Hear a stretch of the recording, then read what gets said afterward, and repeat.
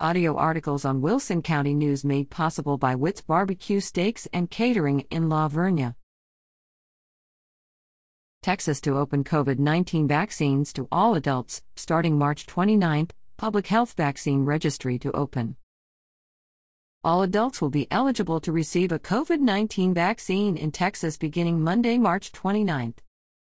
However, Texas Department of State Health Services, DSHS, has directed vaccine providers to prioritize people 80 years old or older when scheduling appointments and accommodate anyone in that age group who presents for vaccination, whether or not they have an appointment, by immediately moving them to the front of the line.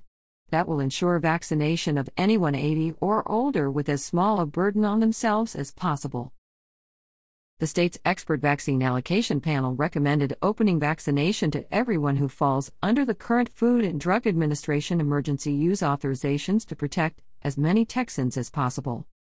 Also next week, DSHS will launch a website to allow people to register for a shot through some public health providers. The public will be able to enroll in the Texas Public Health Vaccine Scheduler to identify upcoming vaccine clinics hosted by DSHS or a participating local health department and be notified when new clinics and appointments become available. People can continue to find additional providers through the DSHS vaccine information page at. Online registration will be the best option for most people.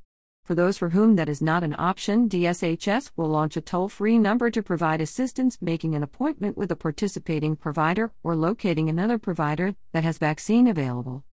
Most vaccines are authorized for people 18 years old and older. The FDA has authorized the Pfizer vaccine for use in people 16 and older.